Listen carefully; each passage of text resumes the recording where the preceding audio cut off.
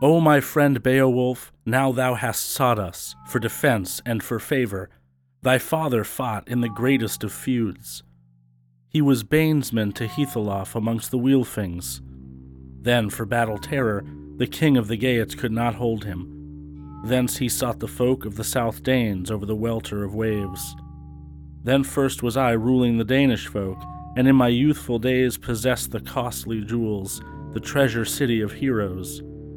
Then Irgar was dead, my elder brother not living was he, the child of Halfdana. He was a better man than I was. Then a payment of money settled the matter. I sent to the Wheelfings ancient presents over the sea ridges, and he swore to me an oath. And it is to me great sorrow in my heart to tell any man what Grendel hath done in Heorot through his malice, of humiliation and sudden horror.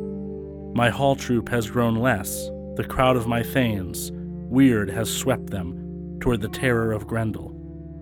But easily may the good God restrain the deeds of the foolish scather. And drunken with beer, the warriors full often boasted over the ale cup that they would bide in the beer hall the battle of Grendel with the terror of swords. But then was the mead hall all blood-stained in the morning when dawn came a-shining, and all the benches were wet with gore, the hall with sword blood.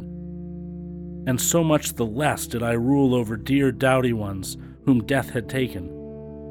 Now sit down to the banquet, and unbind thy thoughts, thy hopes to the thanes, as thy mind inspires thee. Then was there room made at the beer hall for the Geats all together, and there they went and sat down, the strong-hearted men, proud of their strength.